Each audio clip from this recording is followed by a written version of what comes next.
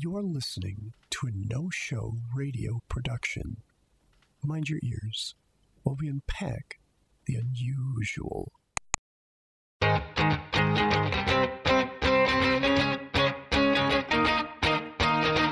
This is the strangest story I have ever heard. Take a seat, grab a drink, and listen to my words. I am a sick man. I am a spiteful man. I am about to tell you how it all began.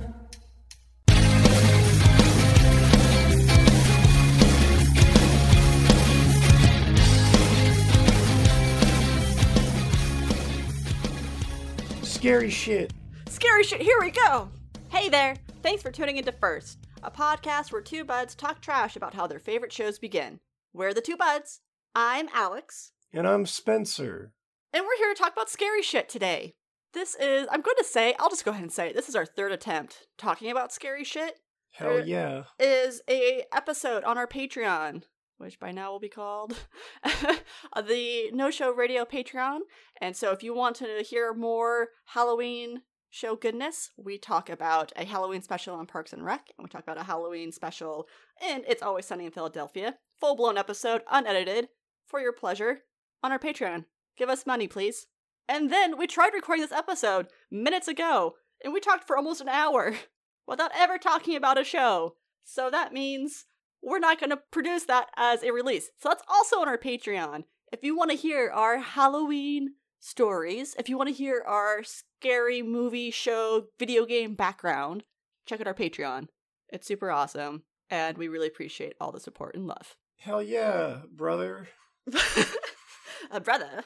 Okay, so since we don't really need a warm-up at this point, sorry fans, you missed out. All you get is the thing that you clicked on for. That's it, no more, no less. Stop being greedy. Today, we are talking scary TV shows. I asked Spencer to watch Scream Queens. And Spencer, what'd you ask me to watch? Hemlock Grove. Although I think what actually happened is I had never seen a horror thing before. So I think Hemlock Grove was a show you wanted to watch, and then I said watch it. I'm pretty sure that's how it went down, too. I think originally you told me to watch Ash vs. the Evil Dead. I'm like, but I've seen that. And then you suggested something else, and I was like, ooh, I've definitely seen that. Yeah, it turns out that Alex is really into the spook, and I am not. I would be willing to bet, too, even though you and I watch a lot of similar stuff, I think I might have just consumed more TV than you have. I think that is a fact. I think you have years on me. Years and dedication. I just constantly, there's something on my TV. See, you're watching cool shit, and all I've just been trying to suffer through the last season of Orange is the New Black to say that I did it. Okay, well, so you're ahead of me on that then. I haven't watched, maybe after the third or fourth season, whenever Tank Girl was on there, and then she wasn't, I'm like, okay, I don't need to watch this anymore. I'm done. Hey, guess what? That thing you said about not needing to watch it anymore? Is it true? You don't need to watch it anymore. They are fucking... They're retconning characters to be more like, because rather than having like a cool ensemble of like flawed female characters like coming back and trying to rehabilitate and blah blah blah, they're like retconning characters to just be like, but they actually didn't do anything wrong. Forget all that other stuff you saw. They were like, everyone here doesn't deserve to be here, and it's like, but the whole cool thing about the show is that they're like criminals. Oh, yeah, I'm not sure if it's a conspiracy theory, but the rumor is, and I like that phrase today, the rumor is that Orange is the New Black starred originally Alex What's-Her-Bucket and the main two pretty girls. Yep. Because the people who made the show knew that Netflix would pick up a show about two pretty white girls, and that the stories they really wanted to tell were people of color and the injustices that they face in the prison system. So it was a total juke that the first two seasons were about that. And instead they're like, haha, we're going to talk about this instead. So I'm not surprised that they are retconning stuff in the sense to bring to light the injustice. Although, God, who wrote it? Diablo Cody, right? She the writer of that show? I have a feeling Orange is the New Black is one of those shows that just went on too long. That's exactly it. because they were hitting on all that injustice stuff, and it was like really good for a little bit, and then they ran out of things to talk about, and then it's like now we have to make things to talk about, or like we have to flex this character so that we can relate them to this, even though that's kind of like insensitive to what actually happened. But Spencer, the injustice that our society faces, and particularly people of color, is truly terrifying. It's too scary to talk about today. Too scary. It's too scary. On this tapping Halloween out. night. It's too scary because it's too real. It's... I want to talk about Scream Queens and all its tropey nonsense, and I want to talk about vampires and werewolves. There's vampires in Hemlock Grove? Yeah, there is! I thought it was just like a werewolf conspiracy sci-fi show. You're gonna want to watch it after I'm done. Oh, good. Oh, good. I need something to get me out of this rut. I'm really excited to hear your opinion about Scream Queens, because I imagine it's not high. So let's hear it. Oh, good. Okay, so my opinion of Scream Queens started out probably as low as you would have expected. Yeah. By the end, so I think my problem with Scream Queens is not the content, it's that it's a dark comedy horror show. So what it suffers from for me, like what I consider a flaw and maybe other people really enjoy, is it does this thing where you suffer like total tonal shifts. Like, here's a moment happening, but then like the dark comedy has to come in. Or like, here's like a really funny moment, but then we have to transition back to the horror. And at least in the first episode, it feels like they're still trying to figure that out. Mm-hmm. I know it goes on for a couple seasons or whatever, but the first episode, there's a lot of like things that I'm expecting to be a joke and then are like a serious thing, and I don't realize that they're supposed to be serious until the next scene happens, because I'm waiting for the punchline. Or like, suspense is building and it ends in a joke. Is that intentional? Here's the thing. I think Scream Queens is horribly fucking written. Okay, good. The concept of the show, I enjoy thoroughly. But you are completely right. There are some episodes where I'm like, what the fuck just happened? It's not well-written tonal shifts. It's just like, and now we want to talk about this. Oh, okay. I guess I'm here now, so sounds good. It's like they didn't plan any of this. It's like they have...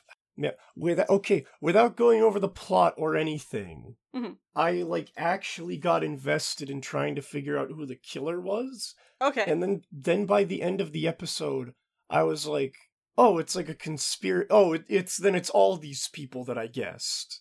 But I'll do the synopsis, and I'll try to do this without looking at the one on Wikipedia.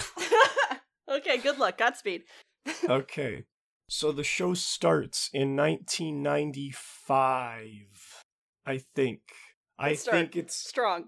Yup.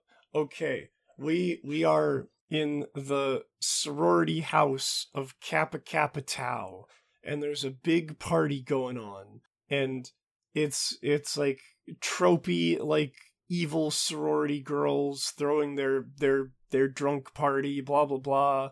The music's blaring, there's hot guys everywhere, there's lots of hairspray, and they go upstairs because something's wrong, or someone tells them that something's wrong or something. I watched this like a week ago. And, oh, lo and behold, there's a woman in a bloody bathtub holding a baby. And they're all pissed that she fucked up the tub and decided to have a baby during their cool party. And she's like, oh, sorry guys, I didn't mean to. And they're like, well, fuck you, because our bad song from the 90s is... I hate waterfalls. I don't know if that's a joke. I don't know if, like, it's actually a good song and I just don't like it. I hate waterfalls. What is it, by TLC? Yeah, I don't like that song at all. So I wasn't sure if them freaking out about it was a joke or not. But they have to be down there because that's their song and everyone's gonna do the big song. So they go down there and they do the arm wave and they're having fun. And then they go upstairs and the lady with the baby is dead. She's dead. She died in the bloody bathtub. And the girl that they left with her is holding the baby, and it's like, oh no! And then it cuts to the present, and the baby don't matter for right now. Because now we're dealing with, is it Chanel? Yes. Chanel. Chanel, the evil queen of the sorority nowadays, and she has her minions, and one of them is Ariana Grande. Mm-hmm. Was this? I don't know when Ariana Grande blew up, because this is 2015. Is this still when she was doing, like, TV shows? Yes. Or was she big now? No, she's still doing TV. I think this was happening at the same time as Victorious. Okay, so... I think. Because they have some big there's, Nick Jonas is the killer. I'm gonna spoil that right now. He shows up, and I think, like... we'll get to that, but right now there's not even a killer present. Okay, so there's like an evil montage of her being mean, and then she gets called to the dean's office, and the dean is played by Jamie Lee Curtis, who is one of, like, just the best people. I really like her as an actor. I've always liked her in everything. I don't know why. Because she's a treat. She's a treat. She plays, like, certain characters. She plays, like, a spectrum of characters. Like, they're all in the same area of being, like, rigid and cold and smarmy, but, like, she plays a good variety in that spectrum. Mm-hmm. And she also has a really solid horror background. Yeah, she does. Yeah, she does. So she has become the dean because the last dean, who was an old lady, died, and now she's the dean, and she's going to war with the sorority. She's done with them. But then she finds out, oh no, I can't, because reasons. I can't destroy their charter and get rid of them. But what I can do is I can open up this sorority to the public. Anyone who wants to join can get in. You know, like a sorority. Yeah, isn't that just how they work? I don't know how they work. I can get to the details. You can finish your summary. We'll talk about sorority. Okay, so everyone who wants to join has to be allowed to join, and that is bad news for these mean white women. But we're gonna cut away to, I think, the main character, whose name is Grace, and she is with her dad. I thought it might be her boyfriend because all the guys in the show are played by 30-year-olds. So, like, the dad looks about as old as, like, the mean girl's boyfriend, even though he's, like, a senior, and this is, like, a sad dad of, like... I forgot about yeah. sad dad in this. I should have known. So he's doing his thing, and then he says goodbye, and he doesn't want her to join the sorority, but she has to, because all she knows about her dead mom is that she was part of this sorority. It's like, oh, you're the bathtub baby. Subtle, right? Yeah.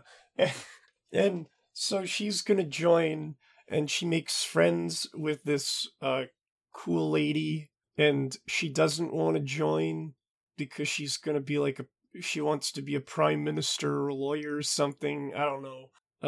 But it's like, oh, wouldn't it look good on a resume if you went to this sorority? And she's like, I guess. And so now they're best friends, and they're gonna sign up for this thing together.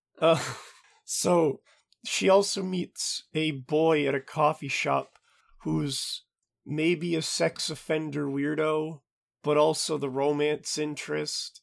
And I don't know if he's, like, actually a creep, but at some point she bangs him, but that might not be right now. So they all go to the sorority, they're all gonna sign up, and they all get in. Like, they're told that they're not getting in, but oh fuck, we can all get in no matter what. So, it's a bunch of freaks and geeks. There's a deaf girl that really likes Taylor Swift, and that's the punchline, is that she's disabled and likes Taylor Swift. There's there's the black girl that Grace is now best friends with is like, oh, she's a black girl in a mean white girl club, and I think that's just gonna be the joke from now on. And then there's a lesbian, and I think the punchline is that she's a lesbian, and there's a girl with a neck brace that's obsessed with the sorority, and I think she's one of the killers because she's obsessed with the sorority. And I think that's all that this show needs. There's, like, definitive proof that Nick Jonas's character is in on it at the end, but then you see that there's also another person the killer clothes, and it's like, oh, Well, the only, like, because I ruled out all the adults, because there's the dean, there's the dad, there's the something of the sorority. She's like a, what do you call that? What is that role? House mom? The like, supervisor making sure the kids aren't dying? Okay, yep, so she's that role. And it's like, it would be, because they always frame these people in creepy angles, and like, the dad hates the sorority because it killed the mom, and the boyfriend from the coffee shop, he doesn't like the sorority either because he thinks they're bad news. And then there's the mom, the group mom, the home mom, who is like just weird, but I think she's all right. I think her motivation in the show is that she wants to fuck the dad. You're not wrong. Good, okay. And then they frame Jamie Lee Curtis in like creepy light. But I think that's just because it's like they want to frame her as like, maybe she is the killer. Maybe her war on the sorority is like, no, that would be too easy. It would be too easy, but you know what wouldn't be too easy? Making the obsessed character one of the killers. Because it's like, okay, then whenever you see the killer and this girl, Nick Jonas is probably wearing the mask. But then when she's like, when he's like, because he gets confronted with the murderer, I don't know. I'm throwing things at the wall because I thought maybe they would make it the Taylor Swift chick, and it's like, oh, she's faking it, but no, she just dies. She just gets her head blown off. Is that there's how that a maid. There's a maid. Yeah, that happens. That happens. Hold on. So there's Hell Week, and they bury all the girls, and then they murder the maid with frying grease, and then they bury all the girls, and their heads are sticking out, and presumably Nick Jonas hops on a lawnmower and blows over her head, and she dies. And I thought they were gonna fake out. No, she just dies. She's fucking dead. Yeah, they just kill a lot of people, and I'm like, oh, is this a joke? Is it a conspiracy? Like, are they all actually? No, they're dead, I think. Yeah, the maid, they try to, like, they do a thing where it's like the mean girl is like, we're gonna freak out all these whatever they're called. The pledges? Are they pledges in a sorority? Yes. Okay, we're gonna freak them out, so even though they can join, they're not gonna want to, because I'm gonna pretend to murder you. But then someone actually turned on the fryer, so she dunks the maid in the fryer and fucking burns her face off and kills her. So all of them are witness to this murder, but they don't want to say anything, because dumb plot reasons. Why you wouldn't report this fucking murder. I think it's a reference to I Know What You Did Last Summer. I've never seen that. So Why would they expect that I've seen that? I think a lot of Scream Queens, and again, it's not great. It's a love note to scary movies in general. Yeah, yeah. Where it's like, oh, hey, here's this cute nudge to this trope that happens in these movies. But still, it's not super great. So that's the thing. I think I got that, but my thing is I don't watch anything related to spook. So all of these like love notes, I didn't understand. They're like weird post-it notes I'm finding around the house with like weird cryptic messages on them. Who the fuck wrote this? What are these? Crumple them up and throw them. Why did people leave their trash around? And that's what I get from Scream Queens, is that like I think it would be more charming if I understood the things that they're playing off of. Mm-hmm. But yeah, so they kill a lot of characters. Then there's like the mean girl's boyfriend who's played by a 30-year-old man. I looked at his IMDb. He got his start as the long-fingered kid from Spy Kids 3D. You know the guy. Yeah, he's like in. I don't know how old he was at the time. He's like a 30-year-old man. He has like stress lines in his forehead, and like he looks as old as the dad, but he's like the senior boyfriend, and he has like a Good Omens thing going on with Nick Jonas, and where it's like and I guess the joke is that Nick Jonas is gay and has a crush on Chad, but the guy is like, he's really close, and he knows that his bro is gay, and he knows that his bro wants to fuck him, but it's okay if they like cuddle and stuff, so long as like things don't happen. And So I think so from day one, I thought Boone's motivation was he doesn't like the mean girl or her sorority because he is in love with Chad, and Chad is not in love with anyone. He just recklessly bones people. And then what happened? What happened there? Yeah, so I figured Nick Jonas was involved. They confirmed this at the end of the episode because they're like, oh, he's dead. They murdered him. They slit his throat. And then the killer comes and grabs him out of the morgue. Because I guess when they were transporting the body, like, I get it. His throat slit. Why would you take a pulse? But how did Nick Jonas fucking lie so perfectly fucking still? Like, how did he fake being a cold, dead corpse? Like, how did none of the paramedics have brought him to the fucking morgue and stripped him down and fucking put him in a box? Like, none of them realized that, oh, this is a live person. I don't know. I have lots of questions about this show. Where were we?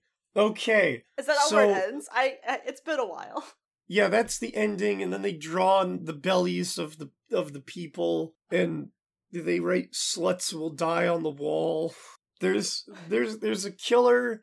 There's 2 killers or more. Nick Jonas is definitely one of them, and I'm wondering if it has to be someone that's been established that, like. So that's the thing. I think Boone, who's Nick Jonas's character, being one of the killers was obvious, and that's why they tried to kill him. But then it's like in the same minute they show, oh, he's in on it. So I think he's one of them, and then it has to be someone else. Maybe it would be really cheap if they did the thing where, like, oh, you haven't met them yet. Like, you couldn't possibly solve this. I know that's your biggest pet peeve in shows. Yeah, like, I complain about Sherlock a lot, because Sherlock's whole thing is, you could never solve this, because you're not as smart as Benedict Cumberbatch. You couldn't possibly, because you would have to know this arbitrary fucking thing about, like, Albion fucking archaeology, and then you would have to relate it to a thing that only he saw and the camera didn't. And it's like, fuck you, that's not a mystery. That's just, we're waiting for the fucking Gary Sue to fucking save the day. That's not compelling. So, what I think is, I don't think they're gonna go for that, but I don't know, that's the problem. I don't know how many killers there are. Because there has to be at least 2. They show 2, but there's like 1 costume. So the costume is the mascot? Yes. Okay. So, they do a fake out with the boyfriend where they're like, he has the costume, but that's because he's the mascot. And I don't think they're gonna make it him, because I think that's too easy. That's the thing. I think they're trying to be smart with it, and that's what I hate, because I think they're trying to, like, oh, it could be him, or it could be him, or it could be him, or it could be him. Oh, but it's this person. So I'm like, okay, so it's none of these obvious people, but it's gonna be the next obvious one. So I think it's the neck brace girl from the background, because she has, like, an extensive fucking knowledge of the sorority, and she also, like, knows how to put away dead people. So I think that's supposed... I don't know, I think they're gonna do the thing where they take off her neck brace. It's like, oh, I was never handicapped. I was actually murdering you. I don't think... because I was trying to base it off of height. I think they're doing the Scream thing, like the Scream movies, where it's like a different person plays who's in the killer suit, so that you can't tell until the reveal. Like, that's my guess. My guess is that, like, trying to base it off of, like fucking height and size and body mass, it won't work. I'm lightheaded. I don't... Take a break. I liked it. You did? Okay, so here's the thing. It's bad writing. Mm-hmm. It's a bunch of callbacks to shit I don't know. The jokes don't land. Somehow I still enjoyed it. I can't even tell you what I liked about it, other than I want to watch more.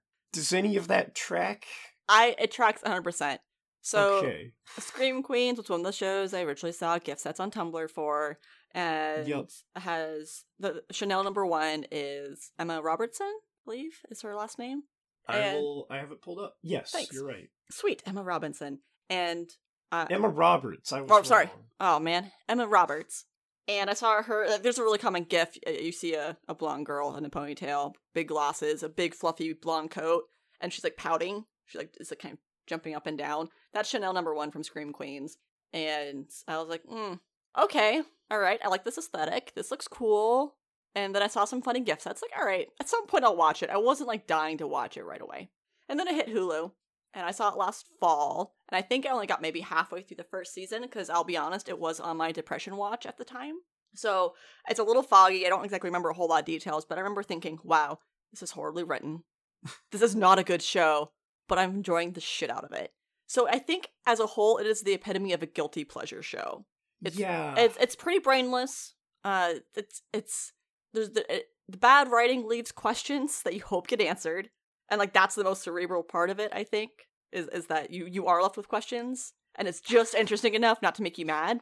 So my thing is like, they're doing the mystery, and I'm like, the writing, like, because I'm getting invested in trying to figure this mystery out, because that's like what I do, and I watch that's what everyone does when they watch mystery shows, and it's like I'm trying to figure it out, but at the same time I feel like the writing is just so bad. I feel like they're just going to throw something out of left field.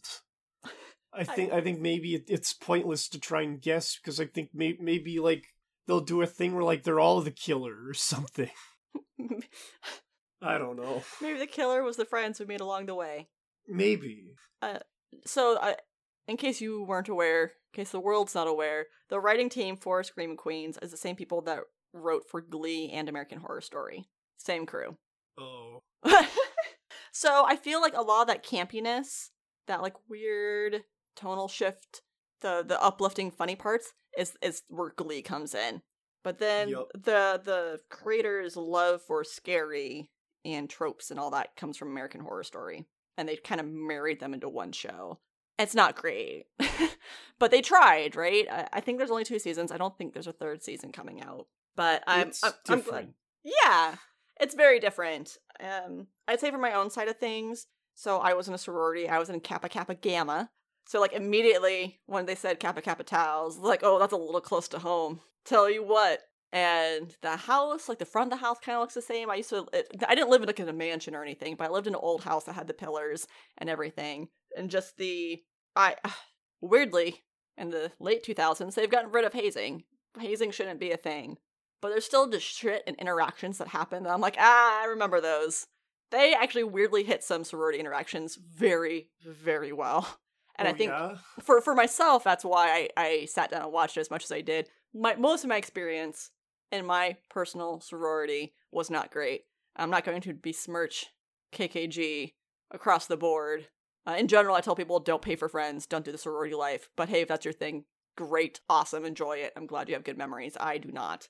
So, I don't know, I remember watching those few episodes, and then the few friends I made in my sorority, I made sure to send out mass texts, like, if you guys have not sat down and watched this, please do, because you will get a good chuckle out of it.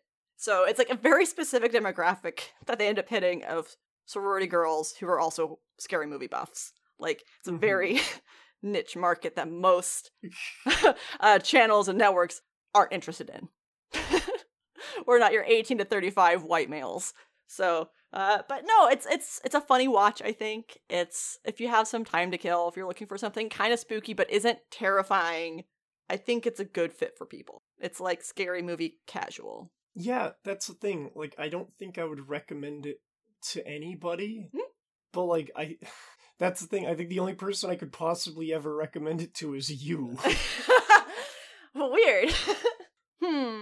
But well, I liked it. Like you said, guilty pleasure. It's a weird ride, and it's a lot of fun. I'm really glad you enjoyed it. I wasn't sure. I figured it'd be one of those ones that you'd come to the end and be like, why the fuck did you make me watch this? But I'm glad. I'm glad that there was stuff in it that you ended up liking. We've kind of gotten away from the, hey, how do you think it's going to end part of our show. And mostly because I always forget to ask. But do you think you'll finish it? Do you think you'll finish watching the whole show? I think probably by the end of this, I think I'm going to finish Orange is the New Black, and then I'm going to go on to Hemlock Grove. Like, I already feel like I like Hemlock Grove more than this, just based on the fucking, like, poster. It's pretty good. I'll go ahead and just segue right on into it. Because that was a good hand me that you gave me, so thank you. Awesome. So yeah, hey guys, Hemlock Grove came out in 2015. It was like one of those cornerstone Netflix original TV shows. At least in my brain, it certainly is. Because I think it came out after season 4 of Arrested Development, which is really, if you guys are paying attention to our show at this point, that's where my world revolves around, is at what point did Arrested Development start. But this started in 2015. The first episode is titled Jellyfish in the Sky. It's 46 minutes long. Did I do anything about the directors this time around? I did. Oh, should I have talked about... We talked about it. They did Glee. Yeah, I talked about it for you. I did zero. I usually have all my producers and directors figured out. I did none of that for this episode. I feel like naked now, but it's okay. I'm sure that they're very talented and people and stuff. I didn't even do like where do I know them from? Nothing. This is just pure story. So I'm just going to say that this, even though it was made in 2015, it is very, what's the word I want to use here? CW. That's probably my best description I have for it. It feels That's like... fair, because I thought it was a CW show. And again, it's not knocking, it's just, it's like saying it's a USA show, or a TBS show. You know what you're going to get into. The show starts out, and it has that shitty, awful, scary movie show filter of the sickly yellow-green cover. I fucking hate it. I'm sick of it. I'm done with it. Creators, stop using it. I'm not a fan of it. But you see a guy in an ice cream shop, eating ice cream, looking at the front door. There's a girl who comes up to it, makes eye contact, stops, and walks away around the corner. He gets up, no longer has an ice cream cone, follows her. Next scene, they're banging in a car. Great. Wonderful. It's a nice looking car. It's an old looking car. Like, oh hey, this person is old money, we'll say. Mm-hmm. And of course they're banging outside this really pretty greenhouse. And he, like, as she's getting it, he cuts his thumb and starts smearing it on her back. And she's like, oh man, you're so kinky. And like, he says something like, oh, is this okay? Gets the consent afterwards. Super rad. And she's like, yeah, it's fine, whatever, fuck it. Scene ends. Oh, so yeah, we get bare titties, like the first minute. It's great. Ooh. Scene ends. She's getting dressed. And he just hands her this fucking wad of money. And it's like, this is the part where you get out now. Okay. And she gets out of the car. Super rad. Cool. And he has this look about his face, and again, it's one of those things like, where do I know him from? I probably should look it up, but he looks a lot like the actor from the new It that came out, but I'm pretty sure it's not the same guy. Pretty sure. Anyway, it turns out his name is Roman, and he then moves on to go to school. This is like all happening apparently in the afternoon or morning, I don't know, time's weird, and he's eyeballing this girl who's a cheerleader on the football field, and she's teaching little kids how to cheer. Super cute. And the next thing you see is her in a classroom, listening to a female teacher give some kind of smart space, I think it was space, conversation. And she comes up to the teacher after class and starts flirting with her, and she flirts back, and she's like, oh, I read this book that you gave me. I didn't like it very much because of these reasons. And like they talk shop. And then the teacher hands back the book, and it's like, my place at 8 o'clock. Here's my phone number. I really thought this was college-age kids. These are definitely high school-age kids. Ooh. Yeah. I'm not sure where I missed that note, but I definitely, with like the way the pacing went of the college or the football field and the cheerleader and the guy paying a girl for sex, I definitely thought this was college. No, it's not. Then we get our intro scene, which it's me. I'm always going to talk about a good intro credit scene. I liked it. It was ink blots, so it's like a black background, and then you're seeing ink blots drop down from that. Some are red, some are blue, and then you're getting name figures happening. I just thought it was pretty, it was simple, they did a good job. New scene, here we go. We now see a mother-son combo. They look very new agey, and they are walking down a hill to a super rundown trailer. And they're looking inside, and it's like, oh wow, this belonged to someone named Vince. Turns out Vince was the mom's brother, so the son's uncle. And the mom's like, yes, I found it. And she pulls out this golden box that has some vials in it with the clear liquid. And I'm looking at my notes because it's been too long. So, kid's like, okay, but I'm going to go shopping now. Bye, Mom. And she's like, okay, have fun, sweetie. And you see a creepy 12-year-old girl lurking in the woods, because that's where the trailer is, of course, is in the woods, watching as hot babe 30-year-old teenager walks on. And there's this scene to establish what the town's like, and it's small town but refinery, small town but factories happening. And he comes back, super quick scenes here, comes back, and he has a leather jacket on, and the mom's like, wow, that looks really nice on you. He's like, yeah, do we have the thing? She's like, oh yeah, tools are in the top drawer. So these guys are thieves, casual, and he pulls out the gun that removes the ink packet that gets attached to those things. He ends up going back outside and taking a nap on a hammock, and the little girl, I'm gonna call her a little girl because she's fucking 12, comes up and just is up front, and she's like, are you a gypsy? And he's like, no, not really. I'm half Romansh. And he goes through his family heritage to this 12-year-old girl. And he's like, why do you ask? And she's like, well, I'm a novelist, so I have to understand everyone's motivations and what they're doing and blah, blah, blah, blah, blah. And so they're having these interactions back and forth, some quippy lines, and just again out of nowhere, she's like, oh, are you a werewolf? What? What makes you say that? Oh, well, what is it about the werewolf? Man, my notes suck this time. Oh, there it is. Your middle finger and your pointer finger, or not pointer, your index finger, are the same length. And stories say that if that's a thing, then you're a werewolf. No. Of course not, I'm not a werewolf. Oh, hey, there's a pentagram on that tree. Do you guys worship the devil? No, we don't worship the devil. And so it's going through a lot of this new age bullshit that, as someone who knows a lot of new agey shit, I'm like, yes, the casual primer. I'm glad we have this. I guess we're just like, even the writers, we don't want to waste any time with people having questions about this. We're just going to knock this over within 5 minutes. And it hits you real, real hard. Oh, and by the way, when he was taking a nap, he had a dream of jellyfish in the sky. They're like gold jellyfish in space. And then he also saw a snake eating its own tail. Then it's time for school, I guess. We go back to Roman, and he's sleeping, and you find out that he's 17. His mom wakes him up. And of course his mom is like weirdly familiar with him, as it would be. And she harasses him about going shopping with his sister, and he's like, I don't want to go with my sister, I want to go hang out with my cousin.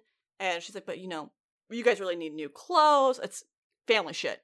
He decides to get new clothes, and by getting new clothes, it means a tailor has come into their house and is measuring him. Because of course he lives in this grand mansion. Of course. And then she's like, well, thanks for being such a good sport. I rented out this amusement park. So it's like they have enough fucking money just to rent out an entire amusement park for an entire night. We see the next family is his cousin, who had a really interesting name that, of course, I don't have. Oh, Letha? Anyways, she is blonde and pretty and very girl next door. And they're able to go to the amusement park. Hooray! Yay! Good stuff. And the cousin kind of gives him shit, and he's like, but isn't it great to be a sociopath? Basically. Not those exact words, but he's throwing off weird vibes, guys. Meanwhile, remember that girl that got the number from the teacher? She got dressed up and was gonna go see that teacher that night, and was sending her text to say, I'm on my way. She's at a train stop or train crossing waiting, and something hits her car. And it hits her car hard. To the point that she's terrified and takes off running, as you do. And so there's a monster chasing her, and she's terrified. She tries to dive in and hide in a kid's playhouse in a backyard. Doesn't work. She has her phone. She's trying to call the hot teacher. Monster gets her. There's horrible noises of eating, slurpee, crunch, crunch, crunch, crunch, crunch. And the phone call makes it through, so the teacher's just getting out of the shower, and she's hearing this phone call as the girl's getting killed. Now it's time for school. Yay, school!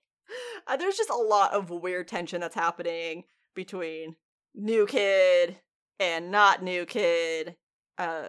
We see another woman enter into the high school, and she is wearing a very obvious wig. She's very tall, her hands are bandaged, her head's hung low, and girls are making fun of her until Roman comes along, and it's like, you're not fucking with my sister, are you? And escorts her out. Now we go back to, it's not school anymore. Yay, not school. That was a cool school scene. And the mom and the son are talking, and the mom's like, oh, did you learn anything today? Oh yeah, Godfrey's. They're vampires. Oh, okay. What? Just super casual about it. So I'm like, are they monster hunters? They call them, what's the word? Upirs? Which I guess is a Scandinavian term for vampire. I looked it up. I'm like, is this a term that they just made up for the show? No, it's it's a folklore name for vampire, which happens to be the natural enemy of the werewolf. Who knew? I don't know. Ready for it. Yeah, and so the mom's like, well, the Godfreys are my business. You don't worry about it. You just go to school. A lot of the stuff that happens after this, we see the cops who find the body eventually, and they're like, well, those gypsies are in town. I bet they did it. Because, casual racism. It's good. It's fine. It's whatever. And the cop that's also in it is, I just finished watching Imposters recently, and he was one of the characters in that. That's the only where do I know him from. Took me a moment as I was sitting there. I completely ignored all of his dialogues. I'm like, where do I know you from? Where do I know you from? Ah, there it is. You were the Mark in season 1 of The Imposters. Nice. So the news spreads this girl's dead. People are heartbroken. What do? And then we get some background. Apparently, because now's a good time for background. And you find out that the backstory between the mom, like Roman's mom, because, of course, it says her ex-husband's, or dead husband's, more importantly, brother comes in to yell at her. And is like, you can't just rent out an entire amusement park and allow my daughter to go. And she's like, but I can, so I'm gonna. But you have to think of the impression you're making. But I'm gonna. Something about throwing around money, apparently you're not supposed to do that. And you find out that the dad was very upset over the daughter being born, who's clearly this monster. We don't know why she's a monster, but clearly she's a monster. And is super pissed off and is mad at the mom and making it sound like it's all her fault and that she seduced him and that they made this monster together and that it's the worst thing in the world and there's something weird about her because she has no family and he's had like a PI investigator and she's bad news. Something bad is about her. He's just realizing this, apparently, after years of marriage. And he's talking to his brother, and his brother's like, yeah, maybe, I don't know. And he's like, you have to promise me you're gonna find dirt on her. I mean, yeah, sure, I'll try. Look, buddy, I know you're fucking my wife. Oh, okay. And then, he storms off into his big business building. It says, Godfrey's on the top of it. Very Trump, elegant. And we see in this flashback, I guess, later, he gets home, and he's got mad dad look on his face, and he gets a gun, and he goes to kiss Roman goodnight, and Roman at this point is 4 or 5. He's a youngin'. He's like, I'm so sorry, buddy. Mwah. And goes to see his wife with a gun in his hand, and the wife is super duper unimpressed. And did I write down the fucking line? Because it was very good. Nope, I just said, because he asked her, what are you? And she just flings fucking insults at him. It's very, I have a character that's a lot like her. I play in some role-playing games, and I'm like, ooh, nice, I like her a lot. And so, since she doesn't give him a straight answer, and she's literally just sitting there in her pajamas reading up the paper and drinking a glass of wine, the camera pans out, you hear a gunshot, you see the gun flash, and then the camera comes back into the room, the husband's dead, and you see Roman standing there in the room. And the mom picks him up, and it's like, don't worry, he was so weak, but you're so strong, and we're gonna get through this together. And after this flashback, you see two things. One, you see the sister go to her room and take off her wig, and the hair is literally hiding what looks like a fisheye. And so it's half her face is completely monstrous, quote unquote. And then you also see Roman in the bathtub doing some coke, as you do when you're 17 and rich and bored with life. His uncle, oh nope, I already talked about the uncle thing. Body's found. The timeline on this is a little wonky, where it's kind of hard for me to track. Okay, what day is it? How many days have they been in town? But stuff happens. Hey God, I have 4 bullet points left here. Oh, yes. The next big thing that happens is that you see the uncle, and he's going into the same Godfrey building that the dad did originally in the flashback. And it kind of looks like a science lab of some sort, but he's walking in with the cop, who was in Imposters. And they're talking to the head scientist, and they're like, look at these wounds. Can you say if this was an animal or a human? Because I don't know why they're talking to him, of all people, about it. You don't really know what research is going on in this facility. And he's looking at it, he's like, oh yeah, no, that's clearly an animal. You can tell by this, this, and this. Stop wasting my fucking time. Bye! And out, gone. He's got more important shit to do. Now that the news of this has happened, the son is asking his mom, do you think a vampire could have done this? And she's like, no, this isn't their style. We're getting towards the end of the episode. They're holding a memorial for this high school girl. And you see people lighting those paper lanterns, and they're floating into the sky, and you see werewolf boy, which his name is Peter. I literally didn't find out this I didn't pay attention until the very end of this episode. I'm like, oh, his name is Peter. Peter looks up at the sky as he sees the lanterns. He's like, oh, those are the jellyfishes. Nice. Nice. And then, like, the next scene is him putting his hand on the ground, and, like, it looks like someone, like, coming out of a doghouse, and it's just him looking at tracks. And he's looking at the kid playhouse where the girl was found. And then, out of nowhere, there's Roman hanging out there, too, I guess. And he's looking at Peter, and he's like, hey, what does it feel like? What does what feel like? What does it feel like to kill? End episode. And, like, I stopped in the shot. I'm sure there's a technical term for it, but it's definitely a triangle where the playhouse is in the far back, Peter's to the left, and you see the back of Roman. And the screen has a green filter on it, because it looks creepy and eerie, whatever. And, yeah, that's it. That's the episode. So, yeah, there's some werewolves, I guess. There's some vampires. Although, the son doesn't seem to understand that he's a vampire. Like, that's something that gets struck over and over again. It's like, oh yeah, Roman doesn't know he's a vampire. The mom clearly knows something. And whatever kind of vampire they are, they clearly don't need blood because he's so unaware. You don't know what the Romansh family is like. I'm assuming monster hunters. Maybe accidental werewolves. Because those really do make the best werewolves, or the ones who don't remember. Mm-hmm. And it's very CW, guys. It is a teen drama. It has some good spook elements. It was hard to stop there, I will say. Even though it's campy, and the dialogue was a little hard to listen to sometimes, I still liked it. I think there are 3 seasons of it, and I think there's not going to be a 4th. I think it's done. And I don't know. It was good. Kind of another guilty pleasure, maybe. I wouldn't say rush to your nearest Netflix and watch it. But it was fine. It was fine. Is there any questions that you have while I force myself through that? I didn't think it was going to be like a teen drama. Yeah, I definitely thought it was going to be older. Yeah. I thought it was going to be maybe more Supernatural-esque. That show's, what is it, ending in 2 seasons, they promised? Yeah, dragging it into its grave. Damn it. Fucking. I guess, maybe a point of conversation. Do you think Vampires vs. Werewolves super tropey? Do you think Twilight? Like, what's your first thing when you think Vampires Werewolves?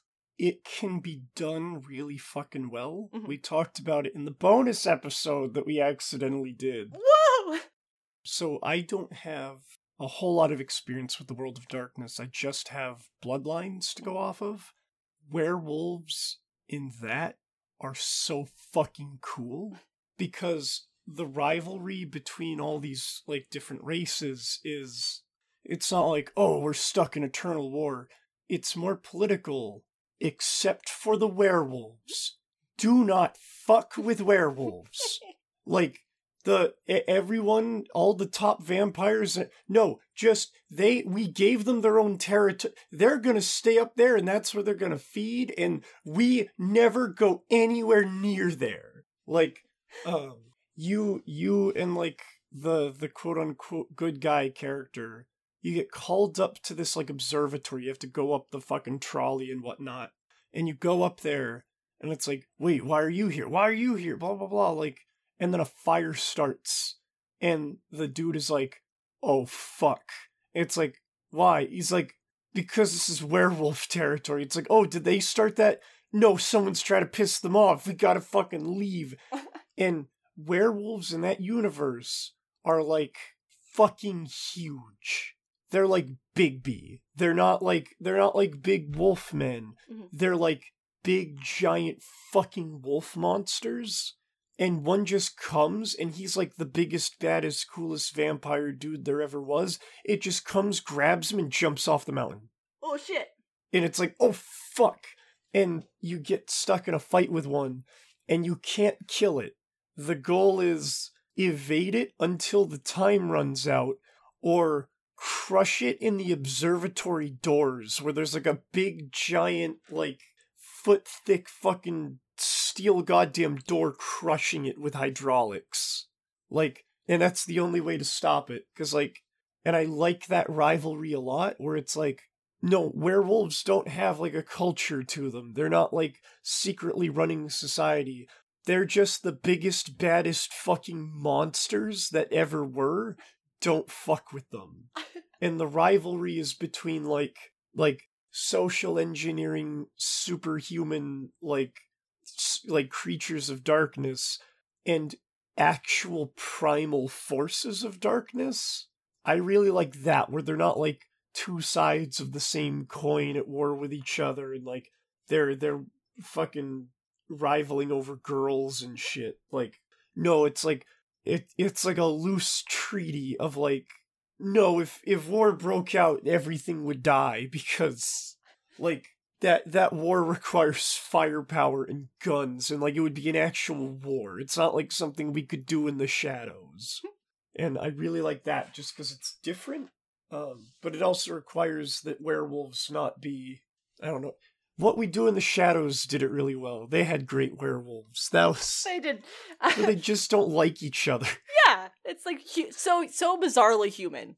Yeah, and I think that's what it has to be. It either has to be human, or it has to be like something different and fucking over the top. Because like, just like rival gangs doesn't appeal to me. Like, when werewolves are just hairy dudes, I don't give a fuck. Would you rather be a vampire or a werewolf? I am a vampire. Oh, okay. Well, hypothetically. I'm literally like a genetic fucking vampire. Okay, I will say that I would want to be a vampire, because fuck werewolves. Werewolves are fucking dirty. But that's probably just me as a vampire talking. Like, there's something about being like a cool, blood-sucking, magic-wielding creep in a trench coat that has, like, this appeal more than being a big fucking dog. Like, I don't know. I really like the Dresden series vampires.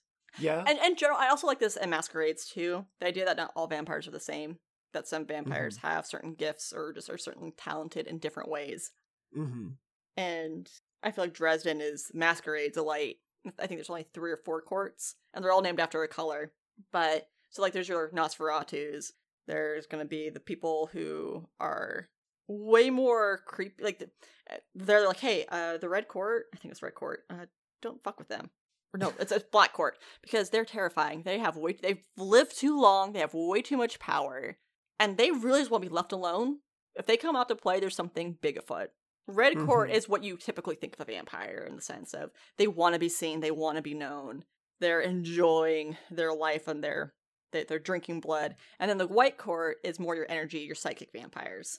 And a lot of the times for them, it's like they get their energy through sex. They're almost more like succubi, or I should just say cubi, than necessarily vampires. Although, again, in our bonus episode, you can hear us talk about how cool energy vampires are. But yeah, no, I think I like when there's factions within the major conglomeration that is vampires. And it'd be cool to see that within werewolves too, because I would really love to see a bureaucratic werewolf gang. There's just something about that tickles me thoroughly. I'm trying to, like, because I think in order to do that, I think you would need to rewrite some of the werewolf mythos. Like, because in Twilight, isn't it like they can just turn into wolves whenever the fuck they want? Yeah, I think so. Yeah, I think it would have to be something like that, where it's like, because, like, just going off of, like, the normal shit, werewolves, like, that's a curse. That's not like, oh, you have this thing where you can only drink blood, but also here's all your cool powers. It's like, no, you turn into a monster. Like, it, so I think it would have to be more along the Twilight route of, like, you turn into a wolf when you want. I think you could do some cool stuff with that, because, like, wolves are inherently pack animals, so, like, having that just be represented in a gang, I'm sure that's been done, but I think it could be done on a larger scale. As a type A person, if I became a werewolf, you know I would have it planned out. I would know exactly when the full moon was. If I had friends that were werewolves, I'd be like, oh, hey, by the way, here's this handout for you.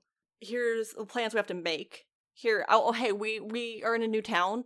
Let's figure out where the warehouses are. Let's find out, like, where can we be safe? Wherever we decide that's going to be. Like, I think there's ways. That'd be planning fucking heists on full moons. Yeah! And I think maybe what it would be is that, even though maybe it's not a choice on a full moon, but that you're cognizant. Like, after enough practice, after experiencing enough is that you almost become a lucid dreamer. You're able to control it a little bit more. You're able to engage in it more. Where if, like, you've been prepared for it and you've, like, taken the precautions and, like, you've run the thing over and over and over again. Mm-hmm. Yeah. Yeah. I'm telling you. Bureaucratic werewolves. Make it happen, That'd Hollywood. Be really cool. For me, when I think of vampires versus werewolves, and I feel like I bring this up often in my life, but I really enjoy bad movies. And so Van Helsing with Hugh Jackman and Kate Beckinsale is like one of my favorite movies of all time, if anything just for the costuming. It's also a bad movie. Bad. But I also really like the werewolf vampire dichotomy that they throw down in that too. No, what is that like? So mostly it's just Dracula, but I say it's one of my favorite movies, and of course it's been an age since I've watched it, but I know the werewolf thing is more of a venom.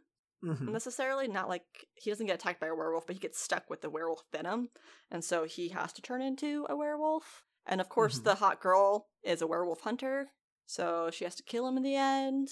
But I like the idea of any kind of disease being transferred through something other than a bite, right? So zombies, T-virus. That's pretty cool in my book. It's cool that happens through bites, but also, hey, we're just gonna fucking warfare you as well.